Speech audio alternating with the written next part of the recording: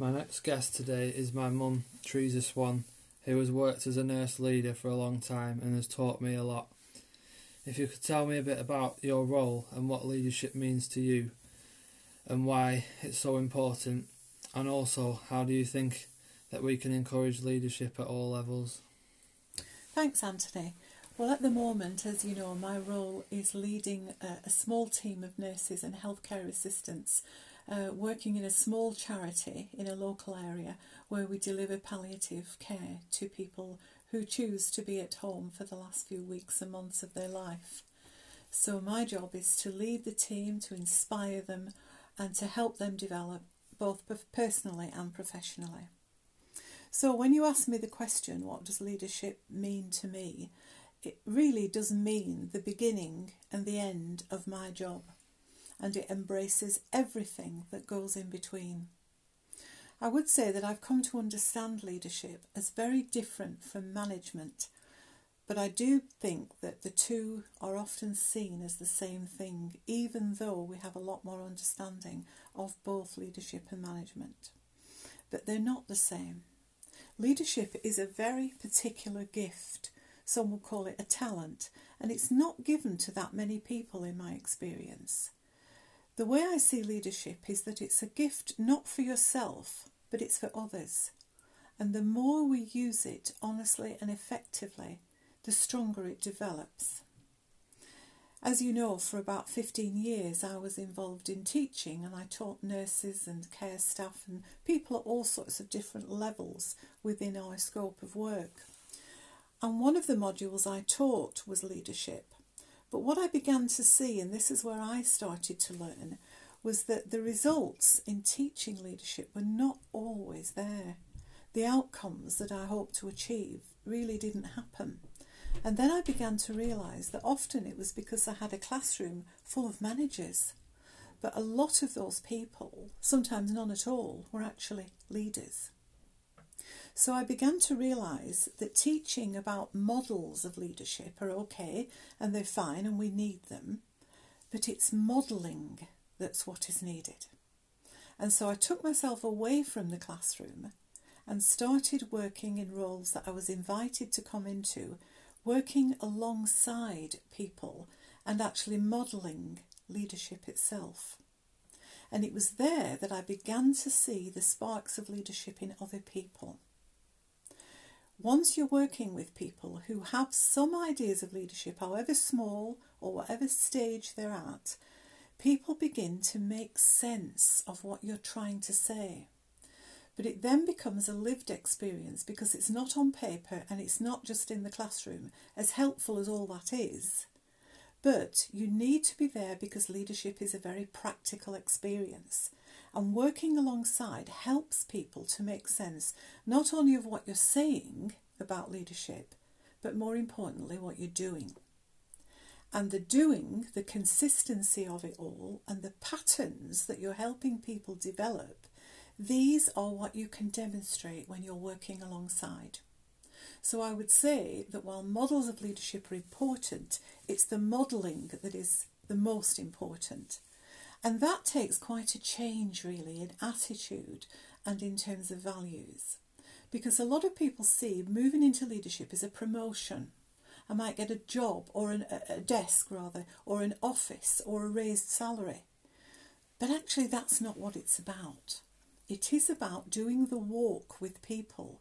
If I'm going to lead this team, I've got to be right at the heart of the service that we're giving. And if I'm not, then people will never learn. So one of the things I started to do was to make sure that, unlike a lot of leaders who might start at 9 o'clock in the morning or 9:30, I used to come in at 7:30. So I got to know the night staff. I knew them all by name. And I would hear firsthand from them how their night had been, what their challenges were, what difficulties they'd come up against. And I was able to take that in then to the handover on days where I could sit with my team and listen to what had actually happened, the real experience, where we could face the challenges together. People were allowed to participate, in fact invited to participate. And so as we began the day's work together, the leader was already there. had heard everything, had been able to give out messages, anything that was important for the team to know for that day. And after a short while, I found that none of my team said, I didn't know about that, nobody told me. And that was because, as the leader, I was there to start the day with them. Plus, we really did have a holistic approach because we were overlapping from nights to days. Now, during that time, I went to a local authority meeting and there were 40 managers present there, all leading in different shapes and forms. One of the questions we were asked was, what time do you start work? And once again, the traditional answer, about 9, about 9:30, whereas in fact their teams were starting at 8 o'clock in the morning. The only person who hadn't started at that time was me. And so I was able to share with them the effectiveness of actually being there an hour earlier, or a little bit more sometimes, to actually make sure that by the time you start the day, you know exactly what's happening, what has happened overnight, and how you're going to lead your team through the day. You cannot lead a team when they've been here for an hour and all you've got is a sheet of paper on your office desk to say what's happened overnight without being able to question that, without being able to ask people's views on it. So I would say that people have to move out of this model of leadership into modelling it by putting themselves out and actually starting the day with their team. It makes the working out so much more effective. So when we talk about encouraging and supporting leadership, I think this is where the modelling really comes into its own, because you have to be there to see it. You cannot just hand people a course or a piece of paper to say, this is how you should do it. A lot of leaders, sadly, do spend a lot of time doing administration. And then when problems come up, they're often not there to sort them out and solve them with their staff. Whereas in fact, since the beginning of nursing, we have always been problem solvers. That's our job, fundamentally. If there were not problems, we wouldn't need to be there. So unless you're there at the heart of your team, facing the problems, encouraging people, building them up, because it's difficult, it's never easy in nursing, but we need to be there working through everything alongside them so that then one of our roles will be calling out the next group of leaders. Because sometimes people do not ever sense that spark of leadership they have in them, either because if they have an idea it gets slammed down in a meeting, or because they're not working with an effective leader who can actually encourage them to make suggestions and to offer advice and help. Even if we don't always get it right, that's not what it's about. But it is about leaders calling out new leaders. I'm not going to be here forever, so I need to nurture the ones coming after me. But effective leaders need to be aware that they do need to help people emotionally. We're all human beings. We all have our own challenges. And that's where effective leaders should start. When they see a spark of leadership in somebody, it might not mean that they're very clever or that they have lots of particular gifts in this area, but where there's a spark, it enables the effective leader to say, right, that person may not be where I want them to be at the moment, but they are where they are, and I'm going to take them on from there. And sometimes when you're modelling rather than giving models, some very small and easy steps can be vitally important. And if you're working alongside that person, you can put the models in and demonstrate how they work. So, for example, one of the very simple models I've often used in my role as a leader is the Joe Harry window. Now, on a piece of paper it looks fine, but once I put it in a file, I've forgotten about it. But in fact, the Joe Harry window is a very useful tool because when you look at it, you see people looking into the glass from different sides of the cube, and people are seeing the same thing, but actually are perceiving something quite different from each other. And that's a very useful thing when you're talking about emotional and human development, because how I look at something may be very different from how someone else perceives it. And recognising that we all have different perceptions actually helps an effective leader to start nurturing a new leader. Why do they see it this way? Why do I see it this way? What are we looking at? What can we achieve here together? So you can teach a model like Joe Harry in the classroom, but modelling it makes it stronger and much more effective. And as we are meant to be working on evidence-based things all the time, and we're meant to be picking up on good and wholesome research, the best way to develop leaders is to work with them on these things and show them how these models work. A lot of nurses know about models, but they don't know about modelling. So the modelling then becomes more effective. Part of it is mentoring. It's about finding out where people's strengths are and implementing simple exercises like Joe Harry and other things which can be enormously helpful for the person becoming more self-aware, perhaps more honest with themselves, more reflective, and recognising their own strengths and their own areas for development in a very positive way. I do think leadership has to be caught rather than taught, and I will be the first to say we do need teaching, but it has to be caught. It needs to be caught from someone who understands it and who has the compassion and empathy to help me along so that I don't feel in any sense inadequate about learning, that this is being modelled and I can learn from this as well. So I think we need a bit of a change of mind in terms of leadership not about being promoted and having a bit bigger salary, that actually leadership is always about service to others and for others.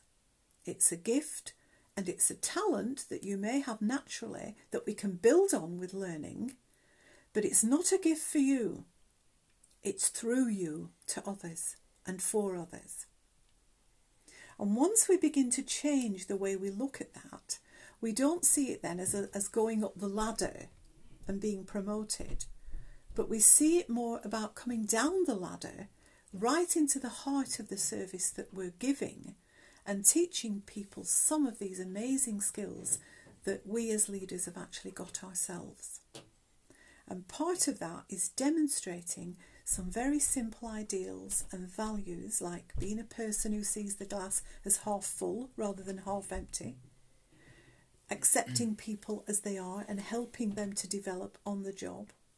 These things quickly encourage people through our repeated actions of how we're showing how to do it. We can explore what's not working.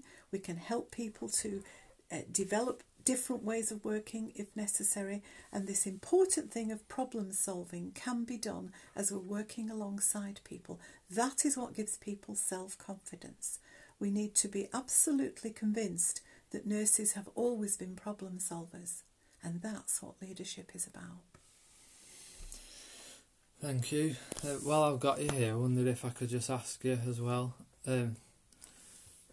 as myself as a young nurse and people listening to this, students and other people who want to become leaders in the future and see themselves in leadership positions, what advice would you give to people going forward to be able to form themselves into a good leader? I know you said a lot of it's talent and some people have got it and some people haven't, but what advice would you give to anyone? I think I would advise people to really think about this idea of service first of all. If you honestly and truthfully, hand on heart, feel that you might be called into leadership, perhaps you've got some experience in some other areas of your life that you're actually quite good. You might be involved in sport or something else where you know that people listen to you. People actually take notice. Some of those things can indicate that you've got a gift for leadership. And if you then begin to think, well, this is a gift of service to others and for others, then you can begin to think, actually, it's not about ego. It's not about me developing myself for the sake of it. It's actually me responding to an internal gift that will need external development and teaching, but where fundamentally I believe I can make a contribution here. And I think secondly then, to try, if you can, to put yourself in a place where you know you will be supported by an effective leader. When you're looking for a job or you're looking for a change of job, try and get an idea of that when you go for an interview or a look round a place. What's the leader like? You know, what sort of attitudes and values have they got? Are they interested in the growth of their staff and the growth of the team? So that they're not looking at themselves, but they're actually using their gift of leadership to develop a team which they're proud of. I myself have often been immensely proud of teams that I've developed, and I've told them so. Because it is a great gift when you see that people that maybe you've had to bring a long way from where they were have actually developed into really effective, professional, confident people. That does us all good, and it makes the workplace much better. It stops this idea of blaming everybody else for what's happening. We know honestly as nurses that nothing is ever perfect. It never was in Florence Nightingale's time. It's certainly not going to be now. We're short of things, resources, people, etc. And we make a decision as leaders. We either focus on what we don't have, the glass half empty, or we say, how can we pull this together? So if you're going for a job, look for somebody who you think their glass is half full. You know, they recognise the difficulties, they recognise the staff shortages, the lack of resources, but they're willing to pull that team together and try and do the very best they can with what they've got. And that can be another indicator that you're going to be working alongside somebody who really values human contribution. Yeah, and I know when you were working, and when you ran your last job in the nursing home, that you developed staff from being a housekeeper up to a carer and then to a senior carer. How important do you think that is going forward for leaders to develop people who, if you see a bit of potential in someone, to give them a bit more responsibility to get the best out of them?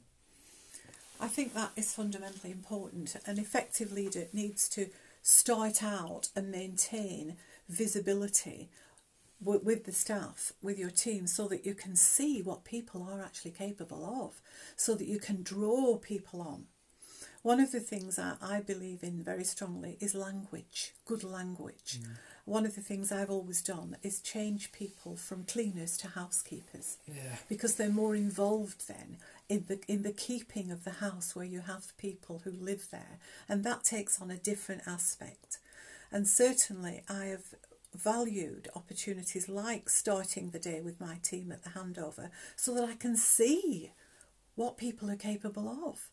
Because it is true that people are often not picked up, they're just left because nobody spots the potential. I remember once a lady coming to me for a job as a cleaner, and she joined the housekeeping team, did her job very quietly, was quite an introverted person, but did very well in her job. And on one occasion I noticed that at lunchtime we were a bit stretched and we needed a lot more people to help because we were having certain challenges with some of the clients with dementia. And I asked this lady on the housekeeping team if she would sit with a gentleman who was dying, because that was something I felt strongly about. We always had someone in the room. And she immediately said, yes, I'll do it. And there was no interventions required. She just needed to sit with him. But when I went back after lunch, she actually said to me, would you ask me to do that again? Now, because we haven't time to explore all that, that lady developed so much confidence that I actually invited her into the care team. She did all her qualifications necessary, and she now manages a large dementia unit with tremendous confidence. And that's because a leader saw potential in somebody and encouraged them. Yeah, and I know, I think as when we get into leadership positions, it's important to remember as well that we were once, like using myself for an example, no one gave me a chance at anything, and it's about important to give people that chance, isn't it, to become something what you wouldn't expect them to be. Like I got given a chance at Bushell House by Susan Jones to become a healthcare assistant and really take me on from that. And I think as a leader, it's important to just give that people a chance and remember that was you one day. And the same with students. Remember that you were a student one day, and you were once stood there, didn't know what to do with yourself when no one was interested in you, and you really need to give people a chance and let them prove themselves and encourage them and give them responsibility. And I know that's something that you've always done with me and all your staff as well. I do think that's important, and that's where, when I said about ego, there's no place for ego in leadership at all, because people go into leadership and once they get to their good position, they then pull up the drawbridge, so they're not bringing anybody with them. Whereas in fact, leadership, as I say, should be at the heart of the service, at the service of your team. And that's what's important, that you are always bringing people up with you, giving them a chance, spotting potential. And you can't do that from behind a desk. You can't do that by missing the first hour of the day. You can't do that by not coming in overnight and meeting the night staff and working some weekends. You've got to show and demonstrate and give evidence to your team that you're there with them. You have a different role from them. It's not hands-on in the same way, but you actually are hands-on in terms of working with them. They're delivering the work, but you are working and developing them to deliver the work. And that is fundamentally important. Don't pull up the drawbridge when you've got there. Keep spotting potential, and the only way you'll do that is by being there and calling leadership out in people and potential out in people.